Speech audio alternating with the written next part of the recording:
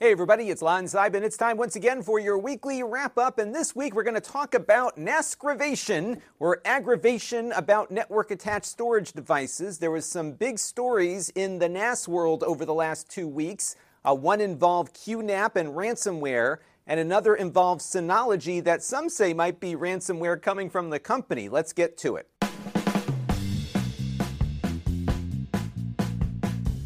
Now, in case you don't know what a NAS is, it is short for network-attached storage, and a lot of consumers have been getting interested in these devices because we're all generating gigabytes of content, even if it's just family photos and videos, and people are looking for ways to store that stuff, and one of these things can really do that quite well. You plug it into your network, and in many cases, they replicate a lot of what you would get from a cloud service provider, including all of the different apps that different providers offer without having to spend a monthly fee. You got to pay up front, and then you've got this thing working. The problem is that by default, many of these devices connect themselves to the internet automatically, and that creates a lot of vulnerabilities if you're not keeping an eye on things. And the most recent example of this is the QLocker ransomware attack that was going all over the globe over the last couple of weeks.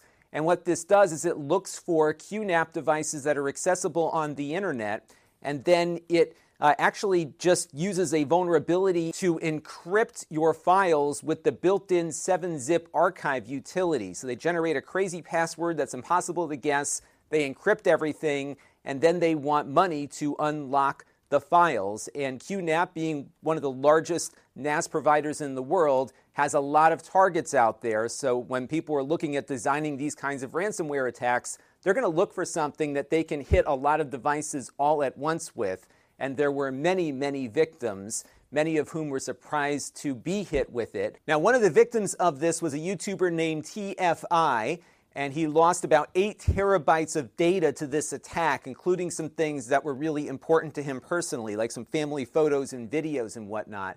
And it shows you the risks that you have with one of these things if you're not really paying attention to what it is doing on your network. Because for the most part, they really encourage you to get this thing accessible to the outside world. QNAP uses something called My QNAP Cloud that will work with your router's UPnP features to basically poke holes in your firewall so that you can get at your QNAP device when you're away from home. And I think there are some things that it does by default, even outside of QNAP Cloud, that enable those UPnP features. We'll talk more about disabling those features in a minute. On the Synology side, when you're setting up the NAS device, one of the steps is to enable their version of this called Quick Connect. And they just encourage you to create this account and get everything set up and create your Quick Connect ID so you can very easily get at your NAS device when you're away from home. And if you don't want to do that, they have this link down here that is basically the same color as the background that you can use to skip that step. And I would strongly encourage all of you to skip that step, because once these things are available to the world, if there is an exploit that's discovered, you're going to be a target almost immediately because, again, hackers look for widely distributed devices to get the best bang for their buck. Now, my big concern with these features is that the NAS manufacturers really are not communicating the risks to the user when they enable them, nor are they guiding them into something that might be more complicated, like a VPN, but will be more secure for the user. And I think what's happening here is that they're advertising all of these cool features that put these products on par with a cloud service, but in order to get those to work, you got to punch holes in the router. And rather than have the user go through the process of understanding what they're about to do, they just punch all those holes in there so the apps will work. And I think that's the track that they've kind of led users down, which opens the door to this kind of malware taking hold. And this is not the first time this has happened. About a year or two ago, QNAP got hit with another piece of malware, which was actually more sinister than this one, called QSnatch. Check out that ZDNet article to read all about what it does, but it would actually install software and make it so you couldn't get the malware off the device without wiping it out. It got so bad that federal authorities here in the U.S. got involved along with their counterparts in the U.K., so definitely check that article out. And Synology's had some issues too recently. Around the same time, Synology devices were getting hit with ransomware. Synology at that point didn't believe there was any vulnerability here beyond the fact that their devices were findable when hackers were doing these broad scans of the internet. And believe it or not, it doesn't take long to scan the whole internet these days, especially if you have a botnet looking for open ports. And when they found a Synology device, probably through one of these Quick Connect addresses, they were going into those devices using the admin username and then trying to guess the password with brute force. So around this time, a lot of people saw a lot of attempted and failed logins as this hacking group was attempting different passwords. And in many cases, a consumer setting this up might just use a very weak password along with the admin username, and then the malware got installed. Now, all that said, these NAS devices can be very useful in a variety of different scenarios. I use them all the time. I like them because they're reliable, they're relatively stable, they don't consume all that much power, and I have a lot of storage that I have on my network that stores all the important stuff that I need to get my work done. But there are some things that you really need to pay attention to make sure that all that data doesn't get compromised. And the most important thing is to make your NAS invisible to the internet. Now, this will make accessing your NAS remotely less convenient, especially if you have a number of users getting into it. But at the same time, losing all of your data is going to be far more of an inconvenience than having to come up with some alternative scenarios for getting at your data. So that's priority one here, is to get that invisibility going. I pulled this down from the QNAP support pages about how to disable QNAP Cloud. You might want to dive into it a little bit further to get more details about some of the other dials you might need to spin to completely disable everything. On the Synology side, they have an option here for disabling Quick Connect. As you can see, I've got mine disabled right now on mine. And then you got to go over to your router and disable UPnP and any port forwarding that you might have set up to your NAS that isn't necessarily needed for all the things that you're trying to do outside of your home or office. And when you disable UPnP, this might create some issues for other devices that you have on your network. But the reason why I always recommend disabling it is that UPnP essentially allows your router to open up holes that expose your stuff to the internet without your direct intervention. When these things boot up, they see if the router has UPnP. If it does, it says, okay, hey, open up all these different ports for me.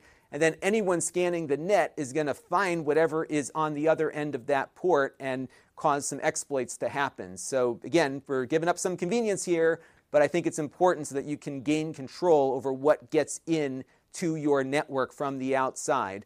This is what it looks like on my Ubiquiti router. Everyone's router has some different setting, but they generally all call it the same thing, UPnP. And many routers out there have this enabled by default. Now you ask, how will I get to my stuff from the outside? Well, the best way to get at it from the outside is to use a VPN. And this gets confusing because you hear all of these VPN services advertising to you all the time. This is different. This is having a VPN running in your office or home. I have mine running on the router itself, and that's often the best way to get it enabled if you have that feature on your router. A lot of the higher end routers these days have that. If you don't have a VPN running on your router, there are a lot of ways to get one running in your home. One of the easiest ways, believe it or not, is to use a Raspberry Pi. I did a whole video tutorial on that. And actually, some of these NAS devices actually have a VPN server built in. That might be worth looking at, but I think having a separate device is probably the best way to go. And this is something that you'll connect to when you're on the road. And when you get into your VPN, your NAS is available at its local IP address, but anyone else scanning the web is not going to see your NAS device unless they have your password and your certificate and your username for your VPN, which of course is highly unlikely. So use a VPN that's going to keep everything off the net but still give you the ability to access things remotely. Now, the next suggestion is to create an admin account on your NAS device that is not called admin. Come up with some other username and use a secure password with that username that you're not using anywhere else. Why? Because if the default is admin and someone is trying to brute force their way into your NAS, they're going to know half of what they need to know to log into it. So get rid of admin. Come up with some other username, give them full administrative access, and then, again, use a secure password that is very hard to guess. Next, check for updates and do that frequently. It looks like QNAP had started updating their NAS devices right when this malware attack began, and a lot of people didn't get the update automatically. Now, when I set up my Synology NAS here, it was setting a schedule for when it would install updates as they came down. I think this might have been what it had on the default when I first got it going. I would suggest having it look every night at a time that's convenient for you, maybe 2 or 3 in the morning when you're sleeping or something, just to make sure you don't miss an update, especially if some 0-day comes out. But I found it's often useful to go in and check to make sure it's on the most recent version anyhow, because on a few occasions I've logged in and found that it never installed the update automatically because some app wasn't yet updated, so I had to go in and do all that myself. So I would maybe add it to your to-do list maybe once a week to go in and check and make sure that it is getting all of its updates in automatically, because you never know when those auto updates will fail. Now, like every precautionary security thing, there will be inconveniences, and in this case what can happen is that when the NAS updates its operating system, it might disable an application that was working on it prior to that update. It's happened to me a few times. You do have to keep on top of this stuff, but again, I'd much rather deal with that than have somebody log into my NAS and encrypt all my files or worse. So again, inconvenience and security are always in some degree of imbalance there. Now, there are also things that can happen when these updates come down, including sometimes ransomware from the manufacturer itself. Now, let me show you what happened here with Synology recently. So Synology has a file system called BTRFS. It's an advanced file system that allows you to take snapshots of specific directories so that, let's say, ransomware comes onto your system, you can just roll back to a prior snapshot before everything got encrypted. It's pretty cool how it works, but it only works on their higher-end Intel-based NAS devices. I think the lowest priced one is around $400 or $500. And what happened is that some folks were on the low end of the Intel line and maybe upgraded to a multi-drive ARM-based NAS that doesn't support BTRFS, but Synology allowed these people to migrate from the old device to the new one without any error messages or warnings or anything else. It continued to allow BTRFS to work on a device that says it doesn't support BTRFS. And that was until they pushed an update down that for many people got installed automatically.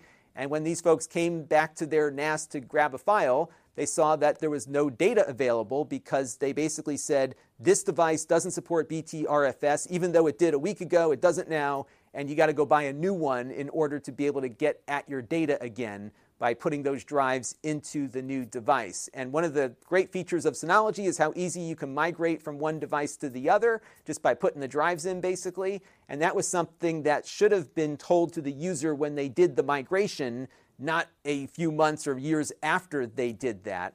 And this is the response from Synology as to what you can do about it. Basically, go out and buy another one that supports it, or you won't get your data back. Not cool.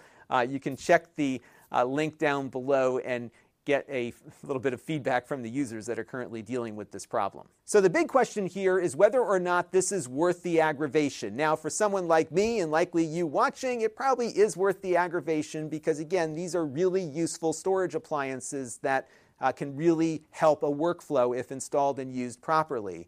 Now, I get calls from friends all the time, though, looking for solutions for their photos and videos of the family that are accumulating. They're using external hard drives, they got data all over the place, and they're trying to consolidate into something that's easier.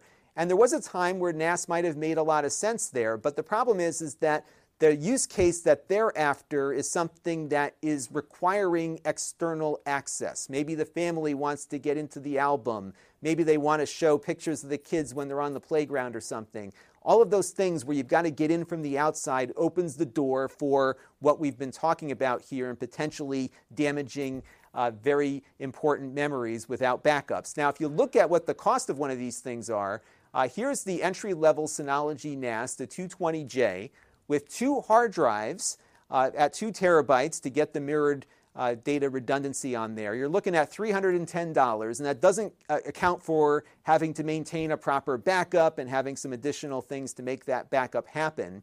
Now, if you look at what a cloud service costs you with the same capacity, it actually is very competitive, because for a third of that price, you can get a whole year on Google with 2 terabytes of storage. They've got a great photo manager through Google Photos with some crazy, scary search capabilities on it.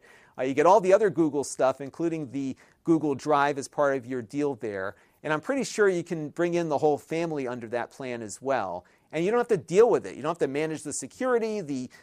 It's relatively secure, provided your passwords are up to date and you've got 2-factor authentication on there. And it's somebody else's problem to keep all of that stuff running, right? And then your family can also get in and do whatever you want them to do within those applications. Apple has a pretty good deal with their iCloud storage. I pay $10 a month for 2 terabytes. That not only gives me storage, but it also allows my family to make use of it as well. So I'm backing up about 700 or 800 gigabytes of photos and videos to iCloud, and then my wife's phone and iPad are backed up there along with the kids' iPads. It all just goes in there and it just works, and it's very tightly integrated with the rest of the Apple devices we own. If you have an Amazon Prime account, you get access to their photo storage for free right now, and they don't limit what you put into it based on file size. You have to pay for video storage, but full resolution photos with a Prime account are free, and they've got a pretty good photo album there as well. Flickr actually looks pretty reasonable too. $5 a month, unlimited storage. I don't think they store video on Flickr, but still a pretty competitive option there if you're looking for safe and secure photo storage. Again, you're putting your stuff somewhere else. You have to trust that the company's still going to be there, yada, yada, yada. But I think there are some things to consider here, especially given that you can pay $300 up front or pay less than that and get a pretty good service that will give you the security and convenience that you're looking for. Now, you could argue there are some cost savings with going with the NAS, because you pay $300 one time and it's yours versus $100 or $120 a year.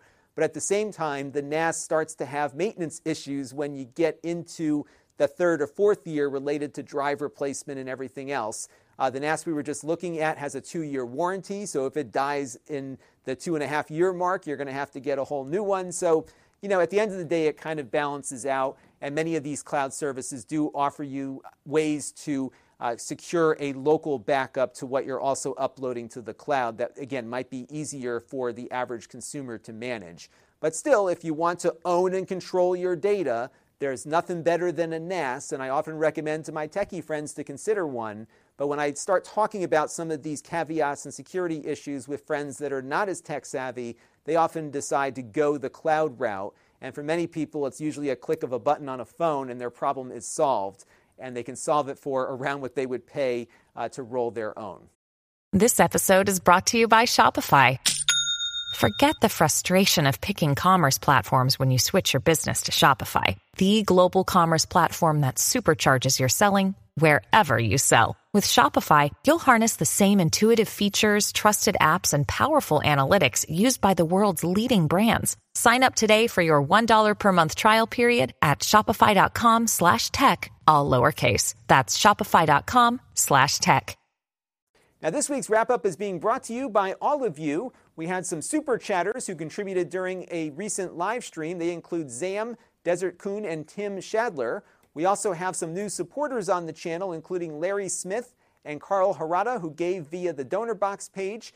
David Bird and Chris Sterner contributed via Patreon, and Juan Tolino contributed via the YouTube membership program. I want to thank everyone for their support of this channel this week, and everyone who's been contributing on an ongoing basis, and all of you who just watch on a regular basis too, because all of those things are important and they all contribute to the growth of the channel. So I want to thank everyone for their support. And if you want to support the channel, you can go to lon.tv/support and make a monthly or a one-time contribution. As you heard, we support Patreon, the YouTube membership program, my donor box page, and we support Floatplane, which is the Linus Tech Tips platform, which I've been enjoying being a part of. We have other channels you can find me on listed here, including my live streams that you can see on the link on screen there. And if you go to that link, it'll take you to my Amazon live stream page where you can follow me. And I found that they are a little better with their notifications than YouTube can be. So if you want to get notified whenever we pop on live, I typically come on randomly in the afternoon. definitely give me a follow over there. You can follow me on other places too, including our Facebook group. We have our email list at lon.tv/email, which is very infrequent. I only email if we've got something big coming up. And then we have my store where I sell previously reviewed items that I purchased. And you're going to be buying the item that we actually reviewed here on the table. And if you want to get alerted when those items go up, because there's only one of everything, you can sign up for my email alert at lon.tv/store alert. And that is going to do it for this week's weekly wrap-up. Thank you all for your continued support. I would love to hear your thoughts on today's topic down in the comments section. I'm sure we'll have a lot of opinions on that. And until next time, this is Lon Seidman. Thanks for watching. This channel is brought to you by the Lon.TV supporters, including gold level supporters Chris Allegretta, Tom Albrecht, Jim Callagher, Hot Sauce and Video Games, and Brian Parker. If you want to help the channel, you can by contributing as little as $1 a month.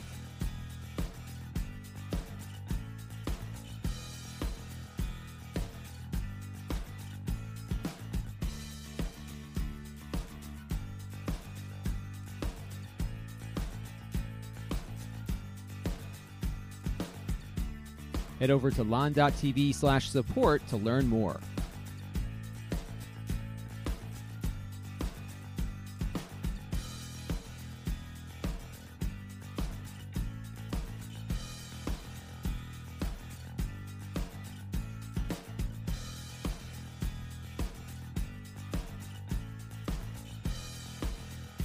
And don't forget to subscribe. Visit lon.tv/s.